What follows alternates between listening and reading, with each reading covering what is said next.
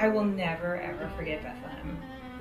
Just because right from the get-go demonstrated an incredible drive and a tenacity and a level of grit that was really unusual for me here, particularly somebody who hadn't really been playing their instrument for very long. I remember there being a point when I would walk in the room and Bethlehem was playing better than her mentor, because I know her mentor started to feel a little uncomfortable.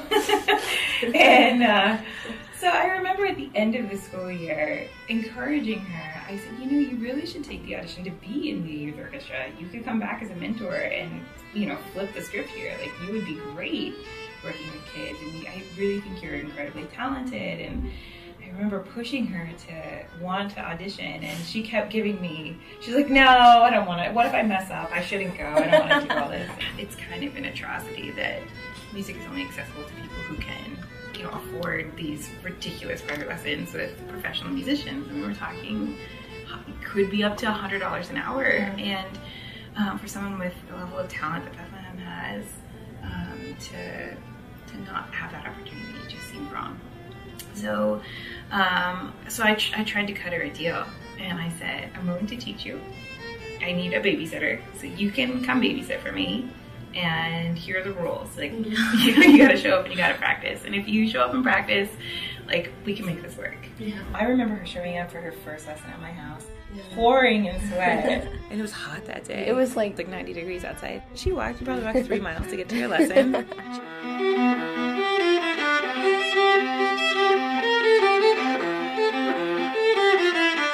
She took her lessons very, very, very seriously, and she wrote down exactly what to do and what to say. Like, she's an excellent student. So she wanted it. She wanted it really bad. She was probably practicing an hour or more a day when she started, and then as the year progressed, was going to closer to 3 or 4 hours a day. And that's the kind of time you need to put in to become a professional musician. So the goal at the end of that first year of her lessons was that she was going to audition for this NSO Youth Fellowship Program. What's fantastic about the fellowship program is it's free private lessons with an NSO musician, plus chamber music and just exposure to this crazy classical world that is a culture of its own. And for a student who hasn't had exposure to that, to be able to navigate it, I mean, you need all the experience you can get to be able to make it. She auditioned for this program, and she made it in. And I was, like, beside myself. Like, it is completely unheard of for a student to study. I mean, really, she'd taken lessons for a year. So after a year of private lessons, she made it into the fellowship program. Yeah. And she calls me. She was just elated. But then, like, probably 2 weeks later, she's like, I don't know if I can do this. And I was like, what do you mean you can't do this? It's like the same thing. Like, should I audition for youth orchestra? I don't know if I'm going to show up. And I just wanted to just shake her and be like, are you kidding me? Yeah. Like, the NSO Fellowship Program is a program for, I mean, these kids that get in the program have started playing when they were 5. Like 4. And so by the time they're a junior in high school, you know, they've got 10 years of playing experience under their belt, and they've been intensely trained with their parents and everything else. And Bethlehem barely had, you know, a year of private lessons. As an older student, no less, I mean, it was remarkable. I still don't know if people understand how remarkable that is. So she made into this program. We got her a viola. That was the other thing. They had a Potter's violin giveaway every year. They have it every year for someone who really deserves it and can't afford to buy one themselves. And it's like a really decent instrument. And I applied for it at the end of Music Buddies. So that was like around when she started to become my teacher. Yeah, because the viola she had, although it was lovely from ACPS, it was a school instrument. Yeah. It had been well loved. Yeah. And it just wasn't at the right caliber to be able to do what she needed to do. Yeah. So we were able to get her a free instrument, which was great. So she had her instrument, we had a year of private lessons, she made it in this program, and then she's telling me that she doesn't know if she's going to do it. And I was like, okay, let's just rewind for a minute. Like, why would you not do this program? What did you tell me? What was the reason why? It was because I was so used to being, like, the biggest fish in the pond. I was just too scared to be around, like, people, like, who've been doing it forever and, like, are better than me.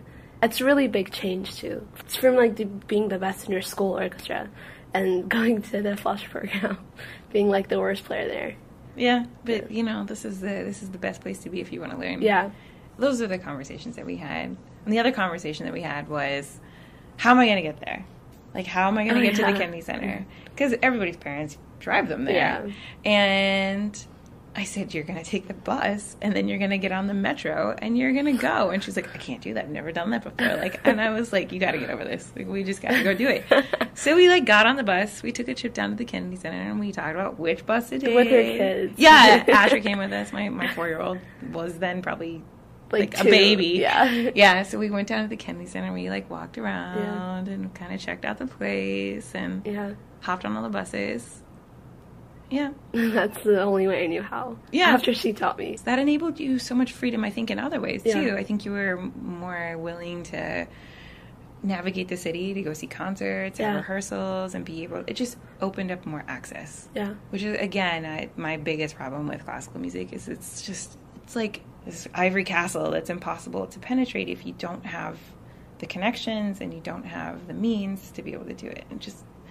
Which is why I think it's just so important to make sure everybody has an opportunity to access it, because it's an awesome world, and it's really I mean, I know you probably are starting to... She's totally in love. I love watching kids fall in love with music. I'm so glad that she did it, and I'm so glad that she jumped in there. Yeah. And that first year was hard. Yeah, it was.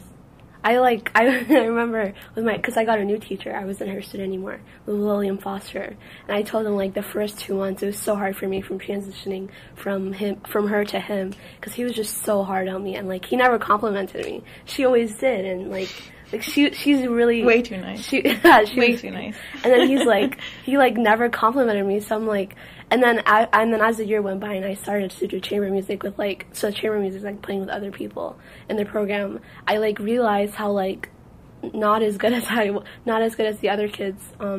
And then I told my teacher, I was like, I don't think I belong in this program. I told William Foster that.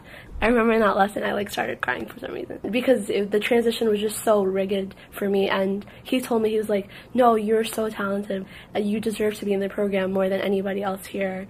And the great thing about you is that you have that kind of background where you don't get it as quickly accessed as the other kids. You don't take it for granted. And that was one of like the biggest things he told me, I remember that year. The reason I got through that first year and kept going was because of him. You're not there to have somebody tell you you're good. Yeah. That's just not what you can't do it for somebody else. It has to be for yourself. Yeah. And, his job was to give you information. And there's been an evolution. There has to be an evolution in your psyche and your, like, mental state to be able to handle that. Mm-hmm. And I will tell you, it does not get easier. It never gets easier. But, but that's what it's required to be able to get to the highest level. You have to be able to take it, and you have to be able to use it. And you've just done a miraculous job of embracing that and taking it. You take everything. Yeah. And I think it's that same... That's why I love it. I love the fact that she doesn't take it for granted. Yeah. I can't stand working with kids who don't appreciate all of those things that you say and have to offer. And I think that's one thing about you that will carry you forever and ever and make you the greatest musician, is because you appreciate them. And you understand that really it's a gift. It's information is a gift. Yeah. And whatever package it's wrapped in, you kind of have to take it. Yeah. She has this notebook that is like the most tattered little like notebook, which is filled with pages of all these notes she's taken from every single lesson. She writes everything down. It's incredibly reflective of all this information, and it's so refreshing to watch somebody actually become good at something.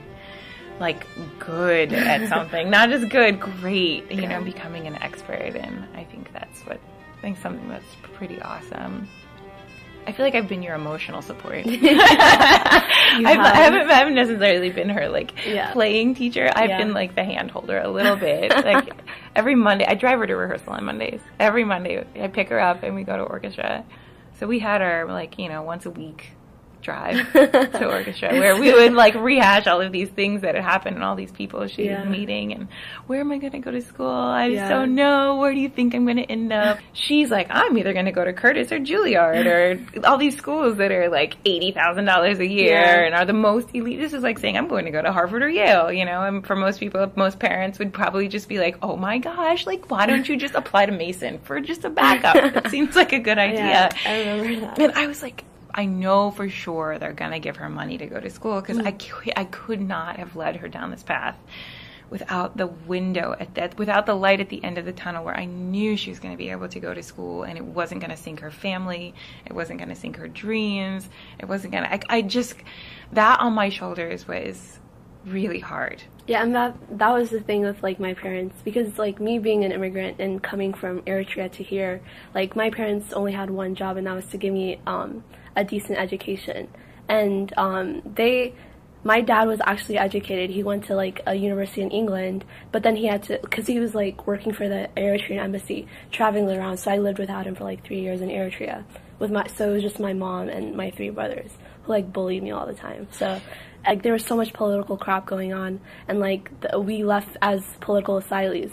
So my dad brought all 5 of us from Eritrea to here, and my parents were like, look, we did so much for you. You have one job, and that's to take advantage of your education and make a life for us, because you don't want to live like us, you know, living paycheck to paycheck, and just, like, we just don't want you to have the life we have. And the reason we brought you here is that for that job, and for me to bring on this music education or, like, being a musician. He's like, what are you doing? Like, why would you do this? Like, I brought you here for a reason, and that's to be a lawyer, a doctor, you know, the typical Eritrean dream that you want for your kids. It was really hard for my parents to really process what I wanted to become, and that was professional violist. So they're like, no, we know you're not going to make much money, and it's such a narrow field, very competitive, more competitive than medicine, and you just don't want to. We just don't want you to go down that kind of path where there's no safety net or anything like that.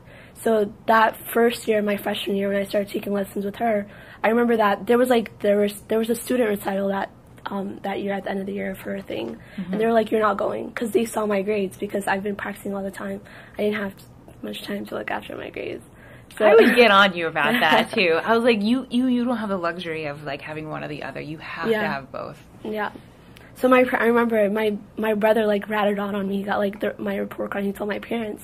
My parents were, like, screaming at me, and we were all, like, we were arguing the whole time, and, like, I was like, I have to get to this recital. It's, like, in 20 minutes. They're like, you're not going. Look at your grades.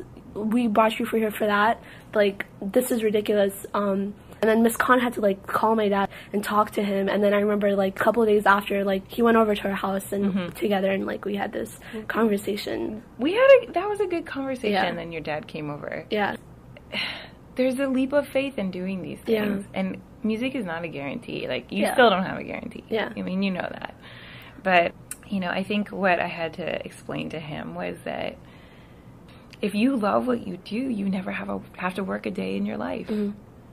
And to be able to follow your dream and to support it will lead to have a happy child. And I think at the end of the day, as any parent would, that's what you want for your kids. You want them to have a happy life and to love what they do. And I think your dad understood that. I said she has a legitimate shot at this. I said I wouldn't lead her down this path if I didn't think that was true. Yeah. I said, however, I agree with you. She needs to keep her grades up. I was like, and if she doesn't keep her grades up, I want to know about it, because I'm going to make sure that she does. There was, like, kind of a cultural barrier between, like, music and, like, what they believed for me and, like, should be, you know, having a real academic education rather than music. My big concern was, okay, so she's going to get into NEC. It's going to be $80,000 a year.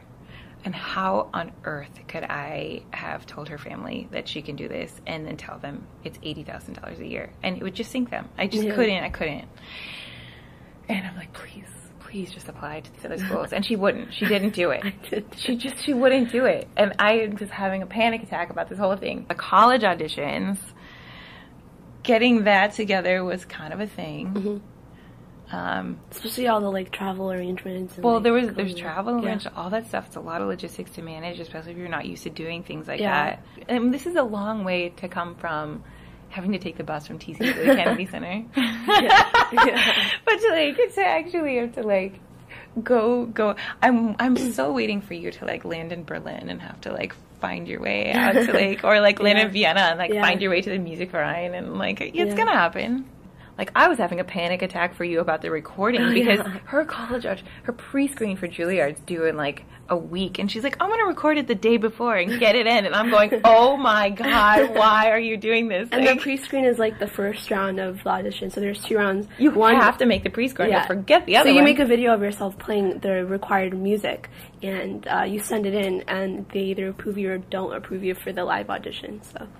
Yeah, well, so she calls me and she's like, do you have a camera? I can use my iPhone. And I'm like, oh my God. And these kids are like using professional recordings. Right. I was like, you're not competitive if you're going to pull out your iPhone. Fortunately, she booked a room at the Kennedy Center. She had an accompanist. I'm like, okay, at least 2 things are down. We just have to find the equipment. And so we were fortunate enough. ACPS came through on that one. So she had to do it all at once. She had to do it all at once. She had one day. There was no backup plan. And I'm like, freaking out. She didn't apply to Indiana. She's got to get into Juilliard. So she laid it down. Like this, she took like, did you take 1 take of the Schubert? Yeah, she took one take of the Schubert. Yeah. There was nothing wrong with that recording. It was spectacular. I almost cried. I couldn't do that. There's no way. Which is remarkable. We had time to spare. We left early. Yeah. She got it done in 4 hours. Yeah. Yeah. And so, and then she got in. She got, all her pre-screens came through. She got in, accepted everywhere. And so then she was off to the audition. Yeah. You want to talk about your Juilliard audition? So I went to New York with my dad, and he's like, it's just an audition. Why are you taking it so seriously? It's, like, obviously the perspectives were so different from, like, being, like, actually knowing, like, like, the music world, and he doesn't. But he was just like, it's not even that big a deal. It's 10 minutes of your life. It's just nothing. There was people who were just sitting there to hear you play. Like, don't be nervous. That was literally my best audition, because for some reason, I was not nervous. Because I just saw them as people, and they're just people who want to hear me play. So it's not that big of a deal if I mess up. I just want to have fun because it's Juilliard. I'm like in the best school. I want to embrace what I'm doing. So I left the room really happy, and everybody was smiling at me. So I left the room, and then the college representative comes up to me. He's like, "Congratulations!" But he doesn't say you got in because he can't, because it's like not legal or something like that, whatever. So he just says congratulations, and there was a viola lunch after. Which is like lunch for all of the viola teachers, all of the people who auditioned that day. And then Samuel Rhodes, who's like the founder of the Juilliard Quartet, comes up to me, and I didn't even know it was him. I thought it was just some old guy, like, I didn't recognize. These are legends. These are like legends. Yeah. So he comes into the room, and he approaches me. I'm like just sitting there because it was lunch, so I was eating my sandwich on my phone. And then he comes up to me and he's like, your audition was just outstanding, blah, blah, blah. So I didn't know it was him, so I was just like, it's probably some parent just complimenting me. So then he walks away, and then I'm like with my friend, and she's like, who's that? So I like look on the faculty, and I was like, oh my gosh, that was Samuel Rhodes talking to me. So I'm like, oh my gosh. I remember March 26th, I was in my car with my mom, obviously not driving. So we dropped off my little brother at his soccer practice. So I'm like looking at my phone, like, and I'm like, I look up Juilliard, and then I open my application. It says congratulations. And I started screaming. My mom's like, what happened? What happened? She like puts the car in hazard and gets out of the car. And so I keep reading, and then I see the Kovner Fellowship, and there were this couple who donated $60 million to Juilliard. I think that was like the biggest endowment ever given to a school. They give this money to people who've had like the best auditions at Juilliard, and see like potential leadership in the arts for the future in their careers. Full tuition, full room and board, and I'm like, this is so unbelievable. And you get money for transportation, money for like your strings and stuff, personal expenses. And I'm like, oh my gosh. So I like started crying. My mom was like, oh my god, full scholarship? I'm like, yeah. And he's like, oh my gosh, you don't have to take out loans. So at like the end of your senior year, for undergrad, you go look for like jobs, you go on tours for like, all these orchestras that you want to audition for. Because at the end of 4 years for your undergrad, you should be ready to audition for stuff. So that was really cool. This was like, and you know, I've spent so long trying to tell her that stuff like this doesn't happen. Yeah. And like, I was like, I was like, nobody walks away without any loans. Like, you know, we all have this, like I said, you know, once you walk through the doors to college, like, this is a fresh start for everybody. We're all on, you know, I'm giving her this, and it's true. These are all true things. I mean, to have her get to the place where I knew she was going to be okay, and that it all worked out, and like I mean, I've been dragging this person to this path, this jungle of just this crazy world, and to know that she I got her to the place where I promised her family could happen. Yeah. Was an incredible. It was just, I didn't know that, I mean, I knew, but I didn't know until it actually happened. Yeah. And it made me feel like, it made me, I mean, there aren't enough words to express how proud I am of what she's done. She's done this. I mean, this is just, she dug deep and she worked hard, and she's of course very talented and very expressive. She's a beautiful, beautiful musician. It's very rare to have students in your career where they go far beyond anything you could have done. And to have that is probably a once in a lifetime. So I just told her she just can't forget me, which is funny. Yeah. She like says that all the time. And also, one thing I really do believe, and I want you to always remember, is I want you to pay it forward. Yeah. Because there will be someone else out there, and you can walk past them, and you could say they'll get figured out, or you can do something about it. Yeah. And it's going to require giving things that you're just going to have to give, and you're not going to necessarily get anything back, and it might not work out for them, but you don't do it for the Juilliard scholarship. I mean, I guess you hope that that's why, but that's not why I did it. I did it because I felt like your talent deserved it, that you deserved it, and that everybody should have the chance. And so if you, going forward, make sure that when you meet someone, it's going to be like an 8th grader who's with an attitude, you know, that you just stop for a minute and give it what it deserves. Yeah. But yeah, it's been an awesome experience. So much.